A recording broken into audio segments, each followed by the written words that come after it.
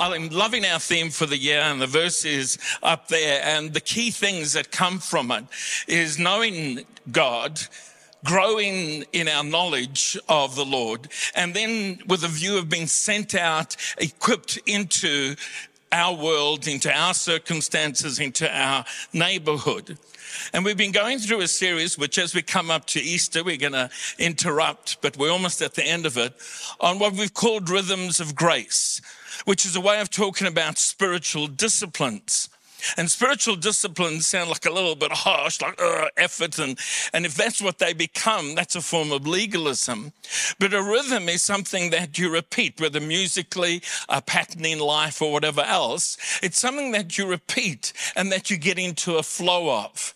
And Jesus said, if you're tired and you're weary, come to me and learn from me. And I love this phrase, the unforced rhythms of grace. And so a spiritual discipline is something that we do in a rhythm, in a pattern. We do it regularly. We don't get hung up if we miss it or get it wrong sometime, but we do it regularly. And it puts us in a place where God's grace can work in us. And today we're going to talk about fellowship, the spiritual discipline of fellowship, experiencing life together. And the word fellowship, many of you would know, is the Greek word koinonia.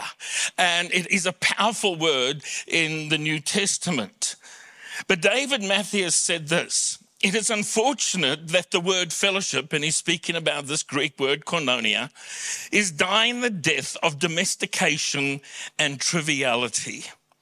It is an electric reality in the New Testament and an indispensable ingredient in the Christian faith and one of God's chief means of grace in our lives.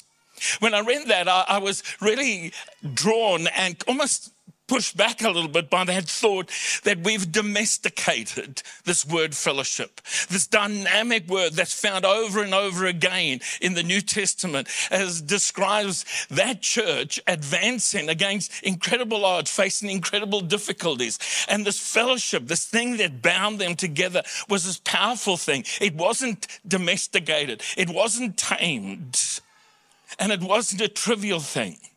It wasn't just, hey, let's get together for pizza. And there's nothing wrong with that. A lot of what their gatherings were around meals, and that can be a great way. But if that's all it is, it's trivialized, and it's far bigger than that. I came across somebody, there was a little thing, it's a little bit humorous, I found it anyway, so just support me in this. I was in a news bulletin, and it was trying to highlight the thing that we can minimize and diminish the role of the church. And I'm speaking of the body of Christ in our lives, not the church building or even the church service in and of itself. And it was promoting, tongue-in-cheek, the light church. The light church. 25% fewer commitments than other churches. Guaranteed to trim off guilt and shame. Home of the 7.5% tithe. Only 30-minute worship services. Guaranteed 7-minute sermons. This is not a light church. Settle down back there. Only 6 commandments, your choice. Offering every second week. And only an 800-year millennium, not a 1,000-year one. The new improved light church could be just what you're looking for. Everything that you want in the church and less. Well, we're not that kind of church, but it made me smile in the concept of trivializing this thing called fellowship. And part of the great challenge is we're living in a society that increasingly glorifies individualism. We're moving away from community and that sense of doing life together into more of an individual, you know what I'm saying, where everyone's doing their own thing and there's no sense of community, of belonging, of connecting, and where no real accountability is required. But this concept of fellowship is deeply ingrained in the fellowship that the members of the Godhead have with each other, Father, Son, and Holy Spirit. It's a deep word. It's a powerful word. And it's into that fellowship we are invited. And so I want to talk just a little bit about the foundation of fellowship. Because first and foremost, our fellowship is with the Father, the Son, and the Holy Spirit. John, the beloved apostle, says this in 1 John 1 and verse 3. We proclaim to you what we've seen and heard, so that you may have fellowship with us. And our fellowship is with the Father and his Son, Jesus Christ. So this is the same word, koinonia, that is used to describe fellowship between believers. And he says, we want to invite you into a fellowship based around what we've seen and heard and experienced and lived in unknowing and growing with Jesus and walking with him. And he says, you need to understand the heart of this fellowship is with our Heavenly Father and his Son, Jesus Christ. In 1 Corinthians 1 and verse 9, Paul says, God is faithful, who has called you into fellowship with his Son, Jesus Christ, our Lord. This koinonia, you've been called into a fellowship, a relationship with Jesus. And that becomes the foundation of our fellowship. The Apostle Paul, in giving a benediction in 2 Corinthians, a blessing, and I love this. It's one of my favorite blessings, declarations that you can speak over your own life or over others. May the grace of our Lord Jesus Christ and the love of God and the fellowship of the Holy Spirit be with you all. Isn't that powerful? So this word koinonia is used to describe fellowship with Father, Son, and Holy Spirit. And John Stott, a great Bible scholar, said this about that phrase, that the word fellowship was born on the day of Pentecost, that in the coming of the Spirit, the outpouring of the Holy Spirit, the birthing of the church, of these believers who had gathered together, initially afraid and hiding, but now emboldened and proclaiming Jesus as Lord and Savior, crucified, resurrected, glorified. He says the Holy Spirit birthed this concept of fellowship that was eternally between Father, Son, and Holy Spirit, and now inviting us into that fellowship, which becomes the foundation of our fellowship with each other. And not only did the early church devote itself to the apostles' teaching, and I want to stress the word devoted because it lists a number of things, but they devoted themselves to fellowship. Let's read that in Acts 2, verse 42, and then the outworking of it in verse 44. They devoted themselves to the apostles' teaching and to fellowship. The same word that's used to, we've talked about so far, the fellowship between Father, Son, and Holy Spirit, into which we are invited. And all believers, verse 44, were together and had everything in common. And that was in response to a very dramatic, practical need in the church. But the spirit of that should still be something that captures our heart when it comes to talking about fellowship with fellow believers. John Wright, the British theologian, says that as human beings, we are designed to find our purpose and meaning, not simply in ourselves, but in one another. And I'd suggest to you that you cannot fulfill your destiny, the plan, the purpose that God has for you by yourself. That there's a whole lot of things that are in the hands of other people. Now, God is sovereign in directing and leading and causing you to overcome. People aren't sovereign in that sense. But God brings people into our lives that add value, that increase, that sometimes through the struggle and the pressure of the relationship actually grow you in Christ, and fellowship is deepened rather than fractured. We are called to belong, not just to believe.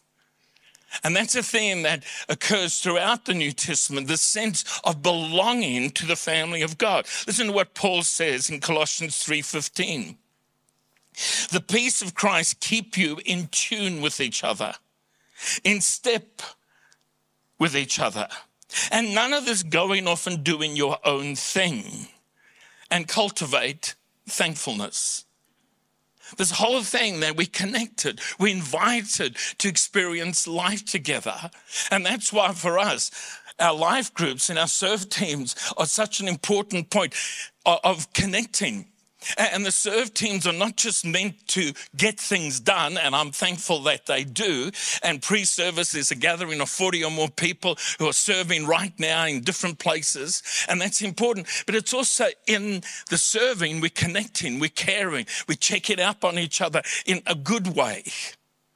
You understand what I'm saying? It's those breaking down of relationship into smaller groups that becomes so powerful as a means of grace, as a spiritual discipline, a rhythm of grace that transforms our lives. Even in Eden's perfect, sinless environment, God said it's not good for man to be alone. And while you may want to just direct that to men, and there's a lot of evidence that men should not be left alone to their own devices, I'd be the first to acknowledge that. He's actually speaking something over humanity, over all of us. It's not good for us to do life alone. And I think one of the great challenges of this post-COVID period is people reconnecting in significant ways, because drummed into us was to isolate, was to separate, was to distance. And we understand overall the context of that, but it's like we got to recapture this thing called fellowship. This koinonia, this intimacy of Father, Son, Holy Spirit that we're invited into and then invited to share amongst ourselves. Rick Warren says we are created for community. We are fashioned for fellowship, formed for a family. And none of us can fulfill God's purposes by ourselves. This miraculous thing takes place when you say yes to Jesus. And if you haven't yet done that and you're on a journey, that's great. And ask questions and we'll do our best to answer. And at the end of the service, you'll be given an opportunity to say yes to Jesus, to make him Lord and Savior. But in that moment, you're connected to Christ. You're born again. The Holy Spirit makes you alive to God. Because the Bible says you were dead in trespasses and sin, and you're now made alive to God. And all the grace, the mercy, the forgiveness that Jesus accomplished on the cross is poured out on us. But at the same time, you are baptized into the body of Christ. And the word baptized is to be immersed, to be saturated, to be placed in. Today at the city location, we've got a baptism service, and I love it. And we do baptism by full immersion. It's a step of obedience in following Jesus and obeying his command. And they will be immersed. Now, we will be merciful, and based on families' comments about how long we keep them under. No, we just, but for that moment, they are immersed, saturated. That's the word, that's the concept of being immersed into the body of Christ. We are added to Christ's body. Paul says in Romans 12:5, in Christ we, though many, form one body, and each member belongs to the others. You belong to me, I belong to you. How was that, Ricky? That was terrible pidgin English, wasn't it? But it's getting there. But that whole sense, we actually belong to each other, Paul says in the body of Christ. Diverse and many of us, but we belong to each other. To Paul, and he invents this concept of membership, and again, that's become watered down in our society, but this sense of being a member of the church is viewed as being a vital organ of a living body, indispensable, interconnected, part of the body of Christ. Dare I say, and I'm going to say it because I do dare to say it, the person who says, I don't need church to be a Christian is either arrogant or ignorant. You don't need church to be saved. Salvation is not found in the church, but having come to Christ, God says, I want you to be in the body, connected with all the bumps and the good things and the different things that can go on and the imperfections of when we come together and all of that. He says, I want you to be connected in my body. I want you to belong. The church is so significant to Jesus that it says he died to birth the church. In Ephesians 5 and verse 25, Christ loved the church and gave himself up for her. Let's rephrase that and make it very personal. Christ so loved the church, he died for us and gave himself up for us. Yes, individually, but also as the body of Christ, the gathering, the ecclesia, the called out ones, the church of the living God. All the New Testament writers pick up on the sense of belonging and connecting. And in 1 Peter 2:17, and I love the way Peter kind of follows this train of thought. He says, live as free people. And then he says, just a verse later, live as God's slaves. Just pause and think about that. I'm not going to go on a tangent on that, but I just want you to see the context. Live as free people, live as God's slaves. Then he says, treat everyone you meet with dignity. Love your spiritual family. Revere God and respect the government. Isn't there a whole lot of stuff we could just unpack with that? But notice that exhortation. Yeah, you're free, but you're a slave of God. You're not your own. You're bought with a price. But he says, love your spiritual family. And I would be the first to admit we're not always that easy to love. I'm speaking of myself. You may be just so adorable and lovable as your expression of the body of Christ. And we have some unpleasant experiences sometimes, and we get things wrong, and sometimes there is bad things that happen in church life. But he's saying, you need to love the family of God. Love the family of God. So I've laid a foundation for this concept of fellowship that is between Father, Son, and Holy Spirit. And in birthing the church, we are drawn into it, invited into it. Yeah, to have fellowship with Father, Son, and Holy Spirit, but to have fellowship with each other. And so I want to talk about some of the practices of fellowship. And really these are dot points that I'm just going to highlight. I've disciplined myself to give you, in most instances, just one verse. But it's as a thought, as a concept of what's actually spoken of in many other passages of Scripture. But fellowship is a shared life, founded on grace with others who love and are passionate about Jesus Christ. Listen to what John says in 1 John 1 and verse 7. If we walk in the light, as he is in the light, we have fellowship with one another. And the blood of Jesus, his Son, purifies us from all sins. It's one of the first verses I learned, along with the one that in the same passage, if we confess our sin, he is faithful and just to forgive us and cleanse us from all unrighteousness. But as I was preparing this, it struck me that there's a very interesting connection between two concepts in this one sentence. And it hadn't seemed that obvious to me before. If we walk in the light, so we're in a relationship with God and we walk in the light of his character, the light of our relationship with him, the light of God's word, we have fellowship with one another. And the blood of Jesus, his Son, purifies us from all sin.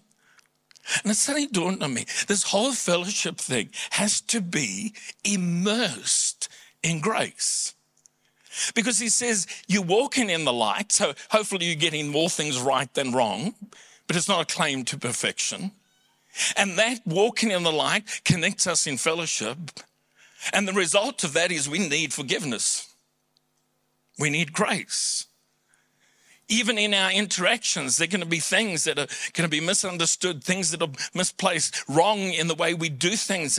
But in that fellowship and in that walking in the light, there is grace to forgive. And so we can move forward and grow in our relationships rather than be fractured in our relationships. When we talk about fellowship, it includes things like corporate gatherings of worship like this, growing and serving and small groups and all sorts of things. In fact, there are 59 different statements in the New Testament of what we ought to be doing one for another. And we're going to go through each one in detail. No, we're not. But 59 of things as believers we should be doing one for another as part of this fellowship. So the scripture is rich in instructing us on how we should fellowship together.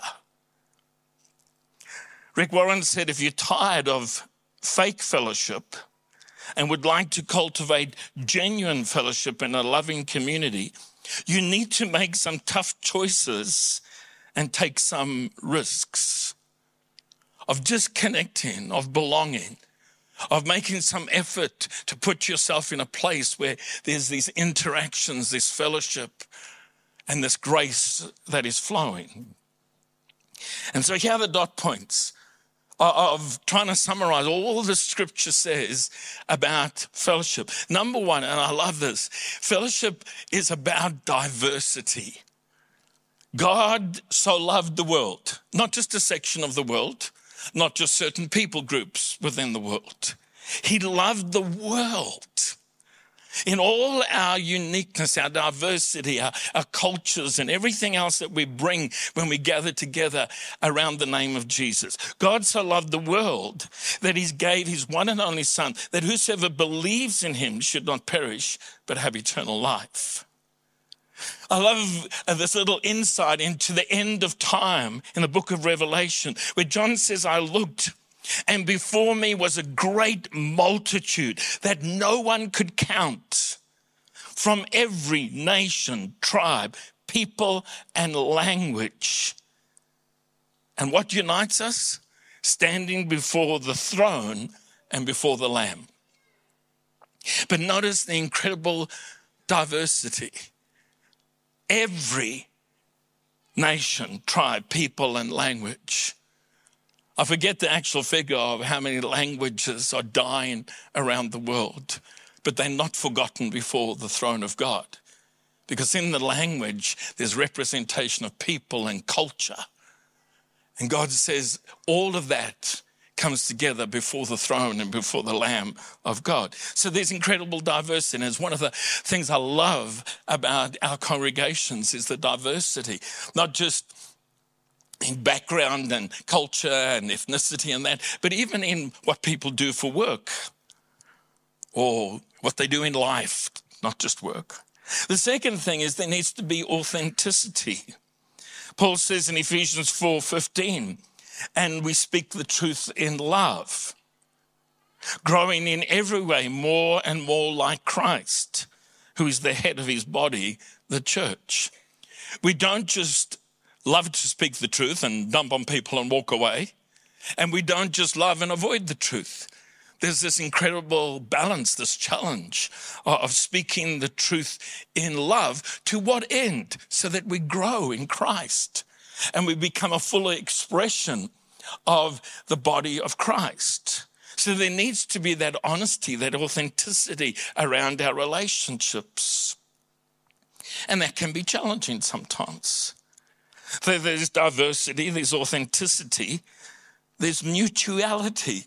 And I did a lot of research to find if I found another word that was simpler, easier. But it's what we have in common, what ties us together. And Romans 12 and verse 10 says, be devoted to one another in love. Honor one another above yourselves. That's speaking to the sense of as we gather, that our mutuality, our belonging. There's no elitism. Yeah, there's leadership, but not elitism. There's manifestation of gifts in different ways, but it's not elitist and never should be. In 1 Thessalonians 5:11, so encourage one another and build each other up. And then he assures the church of Thessalonica, you're doing good with this. Well done, keep it up. But it's a reminder that in our gathering, there's encouragement. We're seeking to build each other up, not pull people down. and so that we can grow up in Christ. The fourth one is there's mercy and there's compassion. Ephesians 4:32, be kind and compassionate to one another. Be kind and compassionate to one another. Be kind. It's such an underrated word, that kindness. And the Bible speaks of the kindness of God towards us. And while we might be drawn to his majesty, his power, his omnipotence, omniscience, and all those incredible things that he truly is, that he is all of those things, God's kindness towards us is extraordinary. And he's saying, I want you to be kind one to another. And what flows from this verse is the whole issue of forgiveness, which I'm going to touch on in a moment. And like I said, these are dot points. I'm just touching on these things. They're messages in and of themselves. But be kind and compassionate. Give some people room for mistakes and getting things wrong or misspeaking or, And as I look around in our world today, and it seems that the unkindness quotient has just dramatically gone up, exacerbated by social media and other things. And,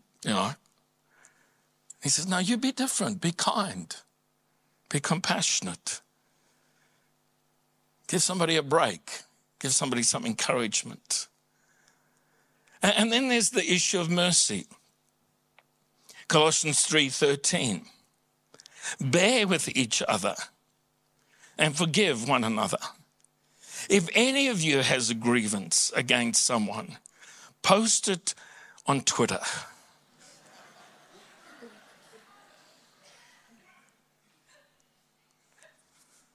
Publicize it on Facebook. Scold somebody publicly.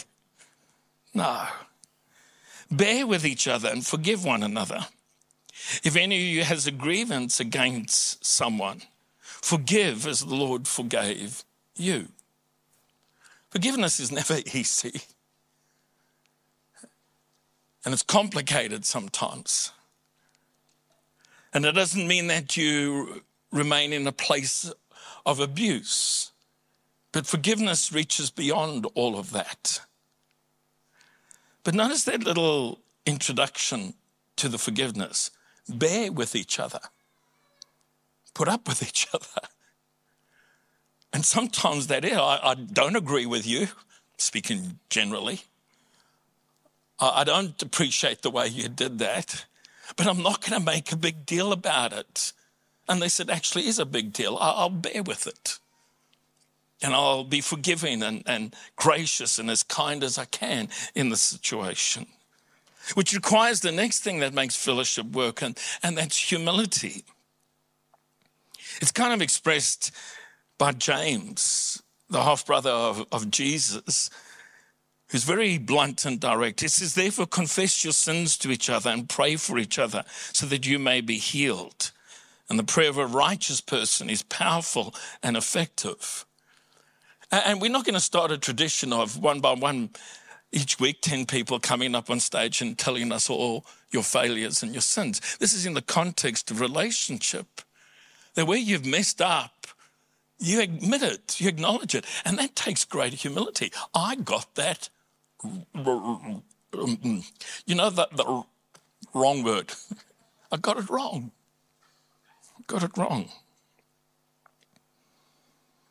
Self-importance, smugness, and stubborn pride destroy fellowship faster than anything else, says Rick Warren. 7, courtesy. We're landing.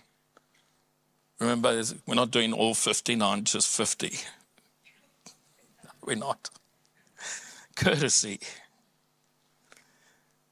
The book of Titus, and it's talking about how we ought to behave as the body of Christ and behave in relation to each other and to people who are outside of the church.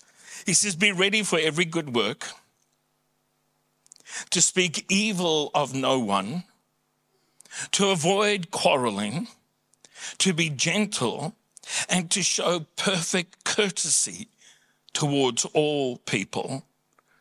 And then he says, for we ourselves were once, and he lists a whole lot of stuff that we were. And he's reminding them, remember, you weren't perfect. But there's a lot of powerful statements in that. But just that whole thing of express and show perfect courtesy. Manners is literally what it's referring to. Just have good manners in the way you treat people. The second last one is confidentiality, which is inferred in the previous verse of speak evil of no one. But Proverbs 16 verse 28 says a troublemaker plants seeds of strife, and gossip separates the best of friends. You know, the whole thing of telling your story to everybody you can find rather than going to the person and trying to work it out with them and letting forgiveness and grace and mercy flow in the relationship. The whole issue of gossiping is so destructive, and just look it up and you'll see the scripture has much to say about it. But the final thing that is essential to this fellowship thing is found in Hebrews 10, 24, 25. So let us consider how we may spur one another on towards love and good deeds, not giving up meeting together as some are in the habit of doing, but encouraging one another. This whole thing of finding space, in worship and in gathering in our online community and campus. But there's this also thing of how do I connect to people? And he said, don't stop doing that. Connecting to other Christians who can speak into your life, who can challenge you, sometimes with the sandpaper in your life, refining things and all the stuff that I kind of touched on. Because this fellowship thing, this koinonia, is a powerful thing in transforming your life, in helping you grow in the things of God, in fulfilling your destiny. A habit is something you do frequently. So let us consider how we can spur each other on towards love and good deeds, not giving up meeting together as some are in the habit of doing, but encouraging one another. And so let's just reflect a little bit. If you want an outline of these notes, you can go to our website, I believe, and also to our church app. And the notes, the outline is actually there, and you can read through it and have a look at it. And just reflect, how am I doing with that? Is there growth in my life that's needed in this? Or maybe for some it's just, wow, I didn't realize that. But our starting point is that we are invited to have fellowship with God. And our sinfulness and our brokenness is what separates us from God. In fact, the Bible says we are dead in our trespasses and sin. But God, who is rich in mercy, pours out grace through the Lord Jesus Christ, who went to the cross, taking all our pain, our suffering, paid the penalty for our sins so that we wouldn't have to. Because in reality, we could never pay the penalty of our sins by ourselves. And you simply receive it because it's a thing of grace. It's not earned, it's not deserved. Because the whole idea of, I just need to do more good things than bad things so that on the scales of God's justice, I don't get tipped into eternal separation from him that we refer to as hell. The biggest problem with that concept is not only is it totally unbiblical and anti all that Jesus did for us, but the question is, how do you know when you've done enough good things? And wouldn't it be terrible if you got to eternity to face the judgment of God and you missed out by one good thing? Just, you could have made a little bit of effort that one day or that 1 week. It's such a weird concept, that. But that's not what following Jesus is about. Following Jesus is receiving freely all that he accomplished for us in his death, his resurrection and glorification. It's receiving. It's saying yes.